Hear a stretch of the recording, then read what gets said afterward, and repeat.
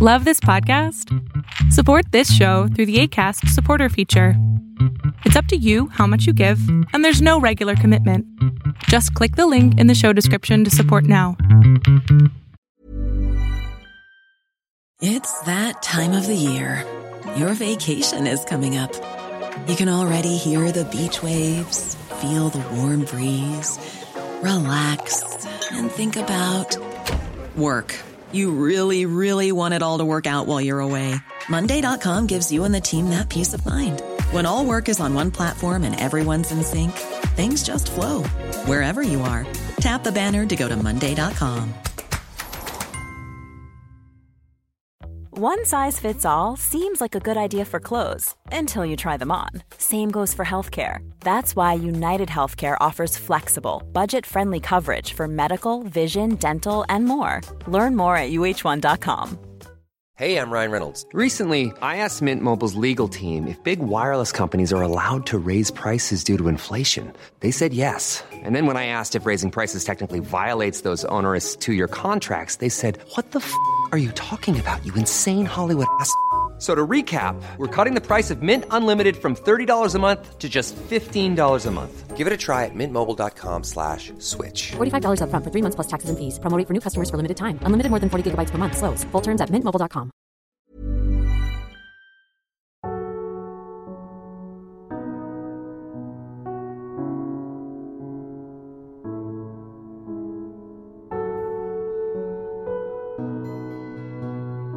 Welcome to the Serial Killer Podcast, the podcast dedicated to serial killers, episode 134. Who they were, what they did, and how. I am your Norwegian host, Thomas Rosseland Viborg Thun. Last episode I left you just as Robert Hansen was getting his teeth wet in New York and the East Coast, using the services of prostitutes. I believe, dear listener, that the background of serial killers is absolutely essential if we are to understand the darkness they dwell in. Tonight, I therefore consult academia and the professionals to gain a deeper understanding of what made Robert Hansen end up as the Butcher Baker. Enjoy. As always, I want to publicly thank my elite TSK Producers Club. This club includes 23 dignified members of exquisite taste, and their names are Anne, Anthony, Cassandra, Christy, Colleen, Corbin, Evan, Fawn, James, Jennifer, Jesse, Julie, Kathy, Kylie, Lisa, Lisbeth, Mark, Mickey, Russell, Samira, Skortnia, William, and Zasha. You are the backbone of the Serial Killer Podcast, and without you, there would be no show. You have my deepest gratitude. Thank you. If you want to donate to the show, you can easily do so at patreon.com/The Serial Killer Podcast. You can choose from many different tiers, ranging from $1 to as much as you would like. Bonus episode access starts at $10, while the TSK Producers Club starts at $15. In addition to the new bonus episode, there is now a brand new feature published as I am writing this episode. It is an exclusive AMA Ask Me Anything on Patreon, where all my Patreonies that have pledged $5 or more can participate. Comment on the AMA post on patreon.com/The Serial Killer Podcast, and I promise to answer any question. So, don't miss out and join now.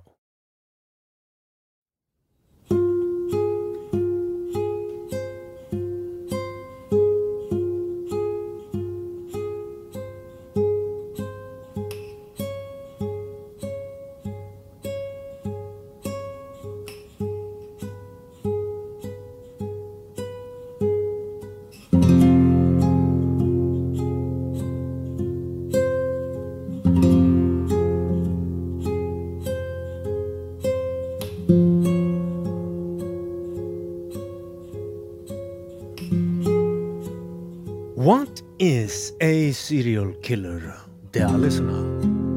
I have briefly touched upon the question regarding defining what I mean when I say serial killer in earlier episodes, but I have not devoted much time to it.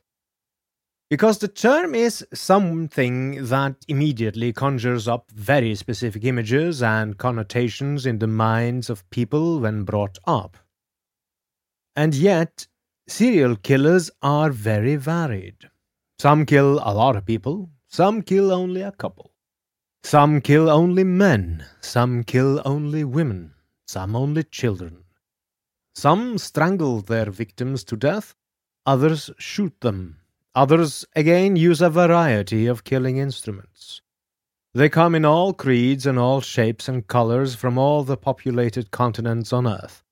And yet, especially here in the West, the typical image conjured up when talking about serial killers is that of the charming male psychopath, the Ted Bundy variety, the ones who prey upon women, often killing while inflicting as much suffering as they can, reveling in the pain they cause. The term serial killer, if looked at simply as someone who kills more than one person over a period of time, can encompass too wide a group of criminals. A gang member in the inner city of Philadelphia who kills a rival gang member by stabbing him in the throat 1 week and a year later kills another in a drive-by shooting is by such a definition a serial killer. But you, dear listener, knows as well as I that those killers are not the ones I dedicate much time on here on the Serial Killer Podcast. So, we must delve further down into the darkness. Although serial murder is not a uniquely American phenomenon, the USA have been in the forefront when it comes to defining the investigative methods best suited to catch these notorious predators. Although today's investigators use modern cutting-edge methods such as DNA and profiling, all the methods date back to the groundbreaking work by Richard von Krafft-Ebing, named Psychopathia Sexualis, published in 1886. It was here that many of the terms we all know intimately in our 21st century was first coined, and it caused massive controversy at the time. The book is perhaps most commonly known for defining homosexuality in very bigoted ways. It claimed homosexuality was a mental disease, but its most lasting legacy is its emphasis on deviant sexual psychopathy. Krafft-Ebing never mentions the term serial killer, but he covers several cases that today would be termed serial killer cases. A key concept is what Krafft-Ebing coined perversion of the sexual instinct. It is remarkably apt for describing what occurs with sexual serial killers, such as our subject Robert Hansen. I quote, "Ideas psychologically and psychologically, as accompanied by feelings of disgust, give rise to pleasurable sexual feelings, and the abnormal association finds expression in passionate, uncontrollable emotion. The practical results are perverse acts. This is more easily the case if the pleasurable feelings increased to passionate intensity inhibit any opposing ideas with corresponding feelings of disgust, or the influence of such opposing concepts may be impossible on account of the absence or loss of all ideas of morality, aesthetics, and law. This loss, however, is only too frequently found where the spring of ethical ideas and feelings has been poisoned from the beginning." End quote. To put this in more modern English, sexual psychopaths are more likely to become such if they are abused or experience deviant trauma in their childhood. Robert Hansen was, as is so common with many serial killers, severely bullied in school and was humiliated and shunned by girls due to his speech impediment and unattractive features. Combined with this was an extremely strict upbringing in a deeply fundamentalist religious household where any talk or mere hint of sexuality would result in physical punishment. As I've stated several times, not all psychopaths are serial killers, but most serial killers are psychopaths. Robert Hansen, a bona fide psychopath, could perhaps have ended up living a seemingly normal life devoid of crime if he had not experienced trauma and abuse as a child and youth. But he did, and the results were devastating. Many serial killers through history has never been caught, and many, such as Robert Hansen, operated for years and years without being caught. Much of the general public's knowledge concerning serial murder is a product of Hollywood productions.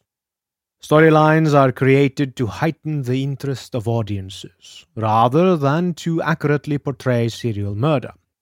By focusing on the atrocities inflicted on victims by quote-unquote deranged offenders, the public is captivated by the criminals and their crimes. This only lends more confusion to the true dynamics of serial murder. Law enforcement professionals are subject to the same misinformation from a different source, the use of anecdotal information. Professionals involved in serial murder cases, such as investigators, prosecutors, and pathologists, may have limited exposure to serial murder. Their experience may be based upon a single murder series, and the factors in that case are extrapolated to other serial murders. As a result, certain stereotypes and misconceptions take root regarding the nature of serial murder and the characteristics of serial killers.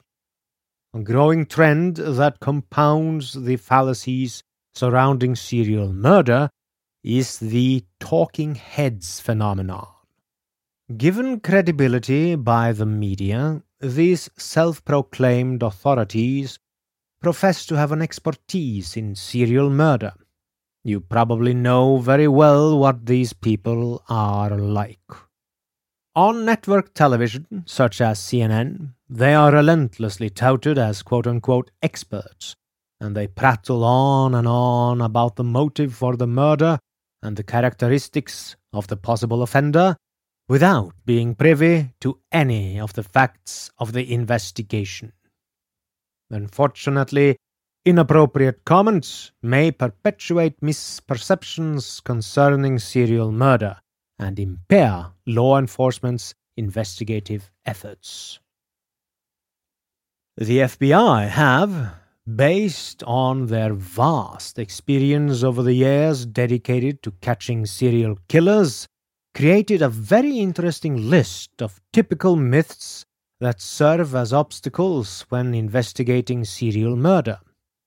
These 7 serial killer myths are as follows. Myth 1. Serial killers are all dysfunctional loners. The majority of serial killers are not reclusive social misfits who live alone. They are not monsters and may not appear strange. Many serial killers hide in plain sight within their communities. Serial murderers often have families and homes, are gainfully employed, and appear to be normal members of the community. Because many serial murderers can blend in so effortlessly, they are oftentimes overlooked by law enforcement and the public. Robert Yates killed 17 prostitutes in the Spokane, Washington area during the 1990s. He was married with 5 children, lived in a middle-class neighborhood, and was a decorated U.S. Army National Guard helicopter pilot. During the time period of the murders, Yates routinely patronized prostitutes, and several of his victims knew each other. Yates buried one of his victims in his yard, beneath his bedroom window. Remember to stay tuned to this podcast for a dedicated expose of his life and crimes. The Green River Killer, Gary Ridgway, confessed to killing 48 women and is suspected to have killed as many as 79 over a 20-year time period in the Seattle, Washington area. He had been married 3 times and was still married at the time of his arrest. He was employed as a truck painter for 32 years. He attended church regularly, read the Bible at home and at work, and talked about religion with co-workers. Ridgway also frequently picked up prostitutes and had sex with them throughout the time period in which he was killing. Ridgway too will be covered on this podcast, rest assured. The BTK Killer, one of the first serial killers covered on this podcast, Dennis Rader, killed 10 victims in and around Wichita, Kansas. He sent 16 written communications to the news media over a 30-year period, taunting the police and the public. He was married with 2 children, was a Boy Scout leader, served honorably in the U.S. Air Force, was employed as a local government official, and was president of his church. Myth 2. Serial killers are all white males.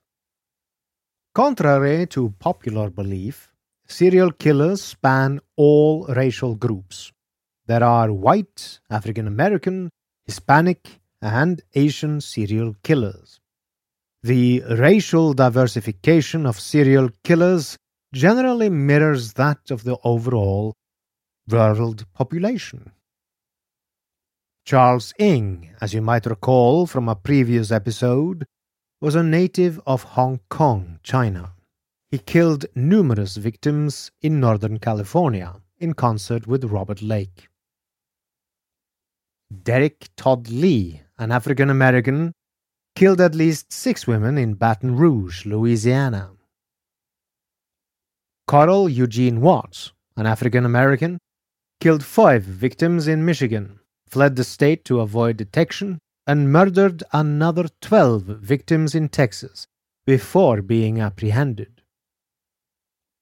Rafael Resendez Ramirez, a native of Mexico, murdered 9 people in Kentucky, Texas, and Illinois before turning himself in. Rory Cond, a Colombian native, was responsible for 6 prostitute homicides in the Miami, Florida area. Myth 3. Serial killers are only motivated by sex. All serial murderers are not sexually based. There are many other motivations for serial murders, including anger, thrill, financial gain, and attention-seeking. In the Washington, D.C. area serial sniper case, John Allen Muhammad, a former U.S. Army Staff Sergeant, and Lee Boyd Malvo killed primarily for anger and thrill motivations. They were able to terrorize the greater Washington, D.C. metro area for 3 weeks, shooting 13 victims, killing 10 of them. They communicated with the police by leaving notes, and they attempted to extort money to stop the shootings. They are suspected in a number of other shootings in 7 other states. Dr. Michael Schwango, a former U.S. Marine, ambulance worker, and physician, was a healthcare employee. He was convicted of only 4 murders in New York and Ohio, although he is suspected of having poisoned and killed 35 to 50 people throughout the United States and on the continent of Africa.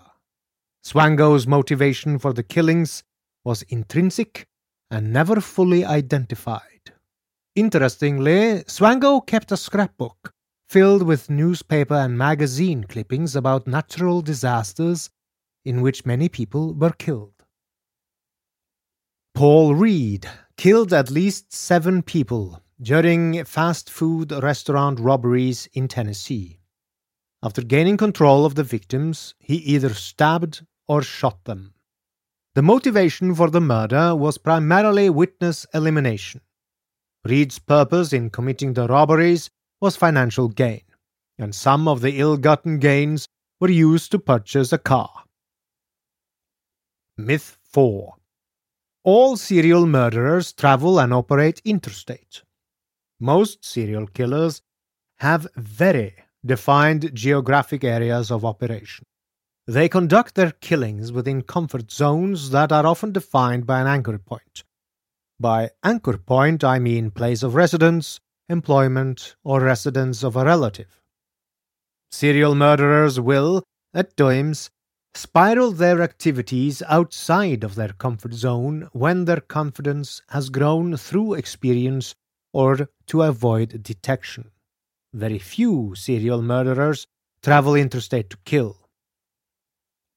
The few serial killers who do travel interstate to kill fall into a few categories: itinerant individuals who move from place to place, homeless individuals who are transients, individuals whose employment lends itself to interstate or transnational travel, such as truck drivers or those in military service. The difference between these types of offenders and other serial murderers is the nature of their traveling lifestyle, which provides them with many zones of comfort in which to operate. Myth 5. Serial killers cannot stop killing. It has been widely believed that once serial killers start killing, they cannot stop. There are, however, some serial killers who stop murdering altogether before being caught. In these instances, there are events or circumstances in offenders' lives that inhibit them from pursuing more victims. These can include increased participation in family activities, sexual substitution, and other diversions. BTK killer Dennis Rader murdered 10 victims, as I previously said. He did not kill any other victims prior to being captured in 2005 that we know about. During interviews conducted by law enforcement, Rader admitted to engaging in autoerotic activities as a substitute for his killings.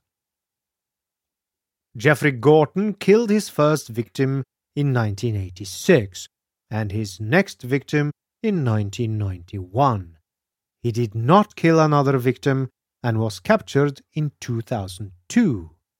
Gordon engaged in cross-dressing and masturbatory activities as well as consensual sex with his wife in the interim. Myth 6. All serial killers are insane or evil geniuses. Another myth that exists is that serial killers have either a debilitating mental condition or they are extremely clever and intelligent. As a group, serial killers suffer from a variety of personality disorders, including psychopathy, antisocial personality disorder, and others. Most, however, are not adjudicated as insane under the law. The media has created a number of fictional serial killer geniuses who outsmart law enforcement at every turn.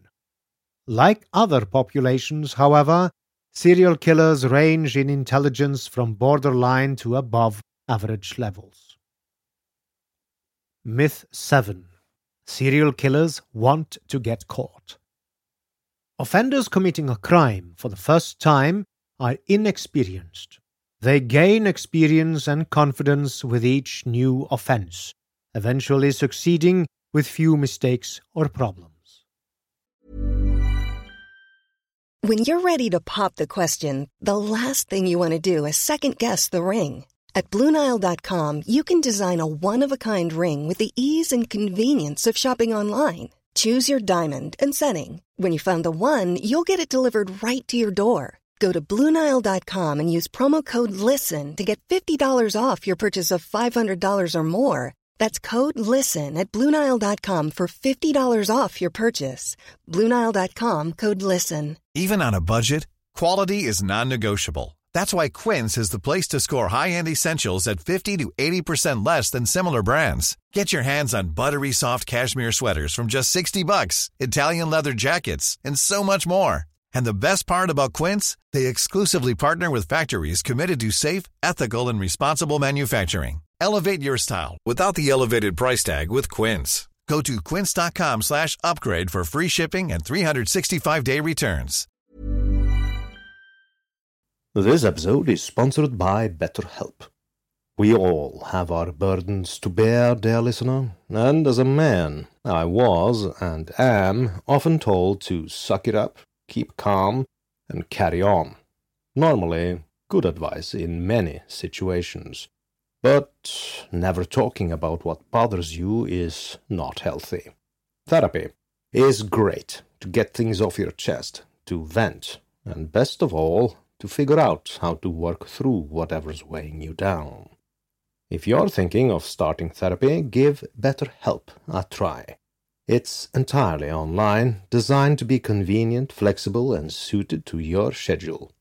Everyone needs someone to talk to, even psychopaths, even your humble host. Get it off your chest with BetterHelp. Visit betterhelp.com/serialkiller today to get 10% off your first month. That's BetterHelp, HELP.com/serialkiller. While most serial killers plan their offenses more thoroughly than other criminals, the learning curve is still very steep. They must select, target, approach, control, and dispose of their victims.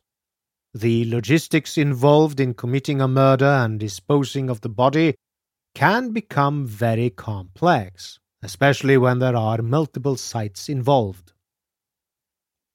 As serial killers continue to offend without being captured, they can become empowered, feeling they will never be identified.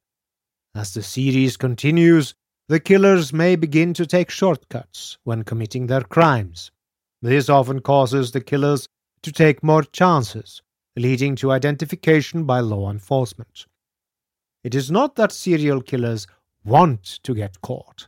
They feel that they can't get caught. So, let us thus look at how Robert Hansen fits in with these 7 serial killer myths. The reason Hansen is such a serial killer superstar is perhaps because he fits several of the 7 myths quite well. He could be viewed as somewhat of a loner, as he loved hunting on his own in the great Alaskan outdoors and never had a great social life. But he had many hunting buddies and was married not once but twice. He also had 2 children of his own. He was very white and male. He was motivated by sex, although deviant sadistic sex at that. He did not operate outside of Alaska, at least as far as we know. He did indeed seem to be unable to stop killing, not stopping until he got caught. He was not clinically insane, and he was not particularly intelligent. He was crafty, however, and knew very well what to do in order to avoid detection and capture. He did not communicate with the outside world about his crimes and wanted no media attention after capture. He did his utmost not to be caught. As you can probably tell, defining a serial killer is not just straightforward. In the past 30 years, multiple definitions of serial murder have been used by law enforcement, clinicians, academia, and researchers. While these definitions do share several common themes, they differ on specific requirements such as the number of murders involved, the types of motivation, and the temporal aspects of the murders. Previous definitions of serial murder also specified a certain number of murders, varying from 2 to 10 victims. This quantitative requirement distinguished a serial murder from other categories of murder, i.e., single, double, or triple murder. Most of the definitions also required a period of time between the murders. This breaking time was necessary to distinguish between a mass murder and a serial murder. Serial murder required a temporal separation between the different murders, which was described as separate occasions, cooling off period, and emotional cooling off period.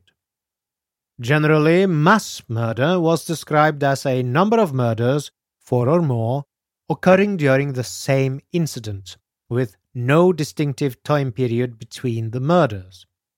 These events typically involve a single location where the killer murdered a number of victims in an ongoing incident.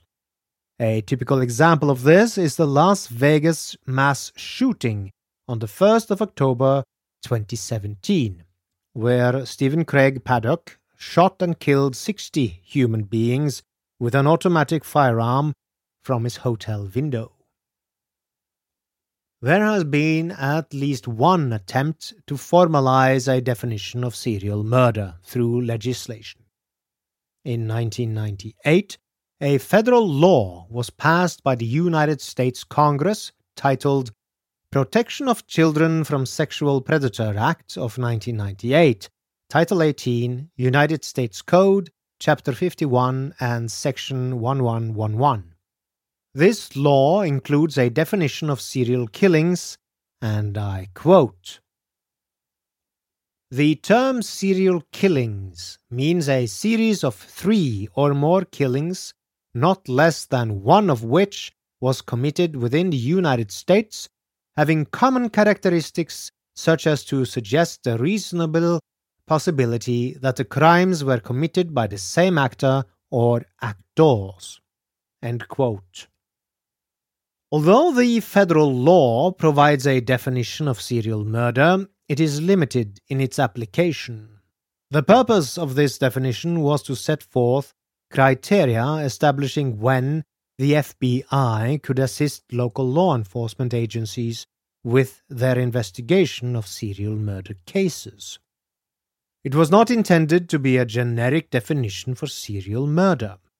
Also, there is the added complexity of differentiating between spree killers and serial killers. The general definition of spree murder is 2 or more murders committed by an offender or offenders without a cooling-off period. According to the definition, a lack of a cooling-off period marks the difference between a spree murder and a serial murder. A good example of a spree killer is Gabriel Wertman, who on the 18th and 19th of April 2020 committed multiple shootings and set fires at 16 locations in the Canadian province of Nova Scotia. He killed 22 people and injured 3 others before he was shot and killed by the Royal Canadian Mounted Police in Enfield. Although there was a period between each murder, in this case up to a day, there was no cooling off period between each murder. In order for a definition of serial murder to be useful to both law enforcement and academia, the FBI held a symposium dedicated to the topic, and they agreed on the following definition of serial murder. I quote, "The unlawful killing of 2 or more victims by the same offenders in separate events." End quote. Using the term event makes sure that mass and spree killers, which kill in a single ongoing event, are separated from serial killers. Reducing the number of kills from 3 to 2 makes sure that serial killers, and forgive me for perhaps appearing flippant, in the early days of their killing careers, are identified as such early on. The Serial Killer Podcast has always been dedicated to the serial killer phenomena, how to better understand serial murder and serial killers. So this series on Robert Hansen will try to shed light on the eternal question that always arises when a killer is revealed. How and why did Robert Hansen become a serial killer? The answer lies in the development of the individual from birth to adulthood. Specifically, the behavior a person displays is influenced by life experiences, as well as certain biological factors. Serial murderers, like all human beings, are the product of their heredity, their upbringing, and the choices they make throughout development. The reason in academia known as causality consists of many factors: biological, social, and environmental factors to be precise. In addition to these factors, individuals have the ability to choose to engage in certain behaviors. In other words, this podcast will never state a fatalistic point of view that free will is an illusion and that Robert Hansen was simply a machine who acted according to its programming. I may be offending some listeners by saying this, but I do believe in the importance of free will and personal responsibility. Without it, I believe humanity is lost to the deepest, darkest moral abyss, an abyss where Robert Hansen thrived. Human beings are in a constant state of development from the moment of conception until death. Behavior is affected by stimulation received and processed by the central nervous system. Neurobiologists believe that our nervous systems are environmentally sensitive, thereby allowing individual nervous systems to be shaped throughout a lifetime. The development of social coping mechanisms begins early in life and continues to progress as children learn to interact, negotiate, and compromise with their peers. In some individuals, the failure to develop adequate coping mechanisms results in violent behavior, as was the case with Hansen. Neglect and abuse in childhood have been shown to contribute to an increased risk of future violence. Substance abuse can and does lead to increased aggression and violence. There are documented cases of people who suffered severe head injuries and ultimately became violent, even when there was no prior history of violence. There is no single identifiable cause or factor that leads to the development of a serial killer. Rather, there are a multitude of factors that contribute to their development. The most significant factor is the serial killer's personal decision to choosing to pursue their crimes. Because make no mistake, becoming a serial killer is a choice. However, some humans are more vulnerable than others to develop into a person that would make such a choice. Predisposition to serial killing, much like other violent offenses, is biological, social, and psychological in nature, and it is not limited to any specific characteristic or trait. The development of a serial killer involves a combination of these factors, which exist together in a rare confluence in certain individuals. They have the appropriate biological predisposition, molded by their psychological makeup, which is present at a critical time in their social development. There are no specific combinations of traits or characteristics shown to differentiate serial killers from other violent offenders. The initial identification of a homicide series is the primary investigative challenge. Historically, the first indication that a serial murderer was at work was when two or more cases were linked by forensic or behavioral evidence. Identifying a homicide series is easier in rapidly developing high-profile cases involving low-risk victims.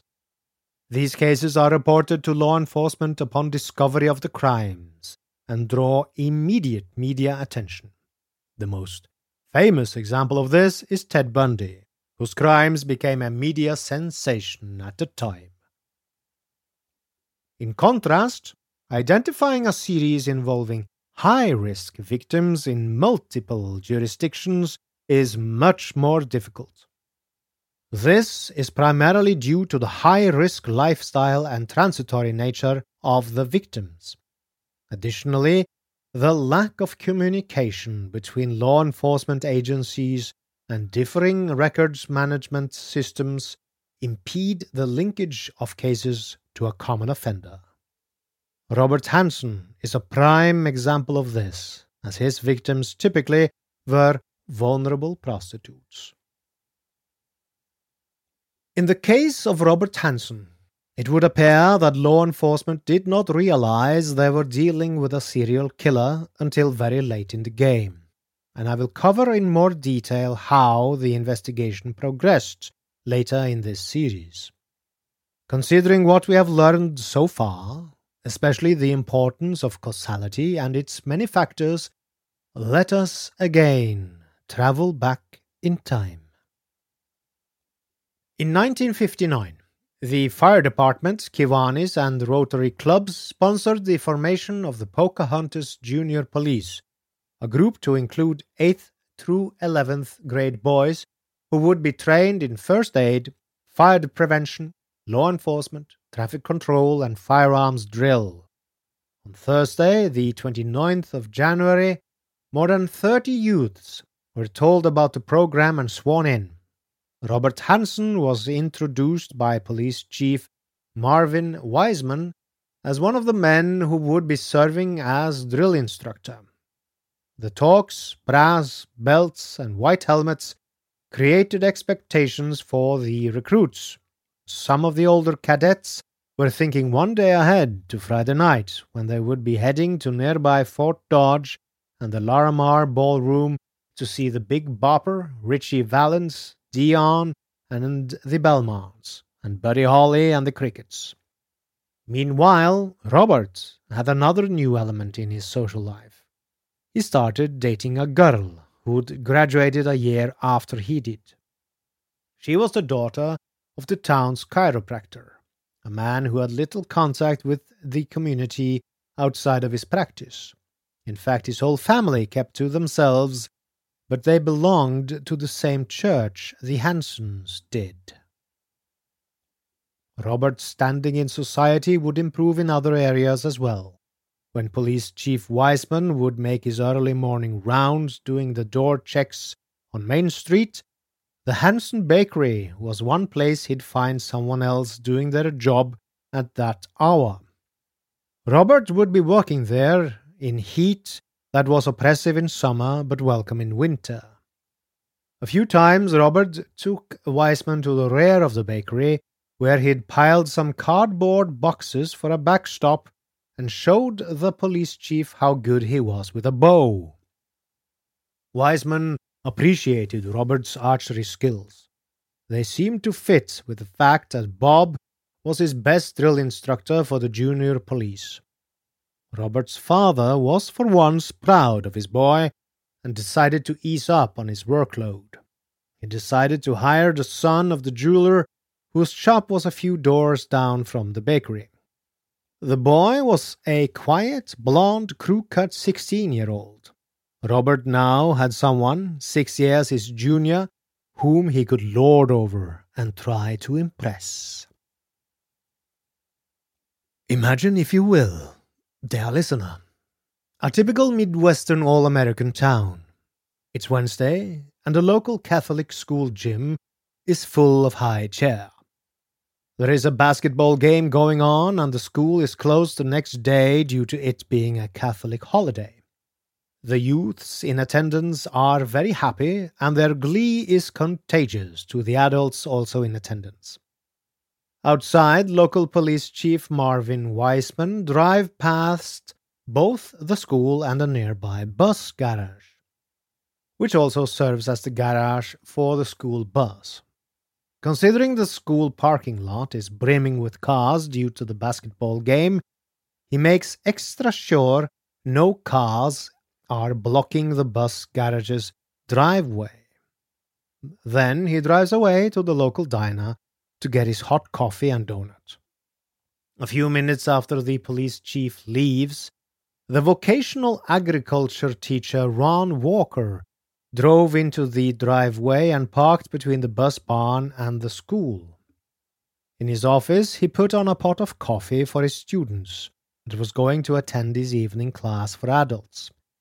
As the coffee was almost ready, Walker glanced out and saw in the darkening light outside a swirl of grey smoke rising outside his office window. It was a clear evening, so there shouldn't be any fog. Slightly concerned, he decided to go outside to check. There he saw thick smoke flowing out of the bus garage, and a dim, ominous red light through its windows. Within minutes, the local volunteer fire brigade was on the scene, trying to salvage what they could. With the north part of the building engulfed in flames, firemen decided there was still a possibility of saving the buses parked in the south stalls.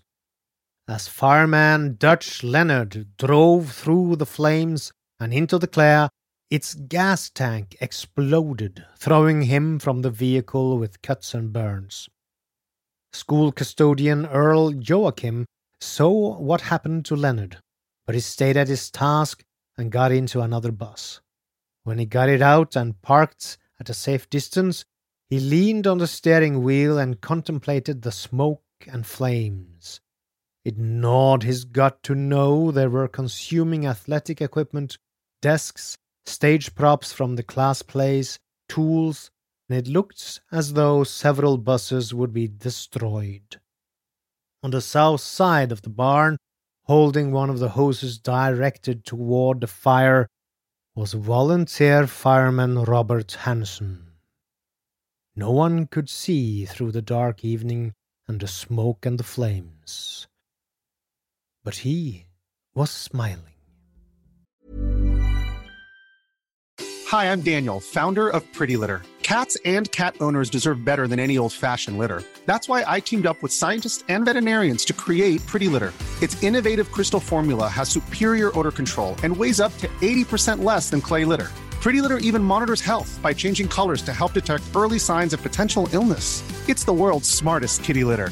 Go to prettylitter.com and use code ACAST for 20% off your first order and a free cat toy. Terms and conditions apply. See site for details. Hey, it's Paige DeSorbo from Giggly Squad. High quality fashion without the price tag. Say hello to Quince. I'm snagging high-end essentials like cozy cashmere sweaters, sleek leather jackets, fine jewelry, and so much more. With Quince being 50 to 80% less than similar brands. And they partner with factories that prioritize safe, ethical, and responsible manufacturing. I love that. Luxury quality within reach. Go to quince.com/style to get free shipping and 365-day returns on your next order. Quince.com/style. When you need mealtime inspiration, it's worth shopping Kroger, where you'll find over 30,000 mouth-watering choices that excite your inner foodie. And no matter what tasty choice you make, you'll enjoy our everyday low prices, plus extra ways to save, like digital coupons worth over $600 each week. You can also save up to $1 off per gallon at the pump with fuel points. More savings and more inspiring flavors make shopping Kroger worth it every time. Kroger, fresh for everyone. Fuel restrictions apply. And with that, we come to the end of part 2 of the saga of Robert Hansen, the Butcher Baker. I hope you enjoyed listening to me telling it to you. Next episode, number 135 in number, will continue on his twilight road into the abyss. So, as they say in the land of radio, stay tuned. Finally, I wish to thank you, dear listener, for listening. If you like this podcast, you can support it by donating on patreon.com/The Serial Killer Podcast, by leaving a review on Apple Podcasts, facebook.com/The SK Podcast, or by posting on the subreddit The SK Podcast. Thank you. Good night and good luck.